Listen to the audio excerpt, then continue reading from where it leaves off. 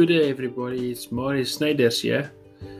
Today I would like to share with you a thought on something that might be costing you a lot of money, and that is a weak offer.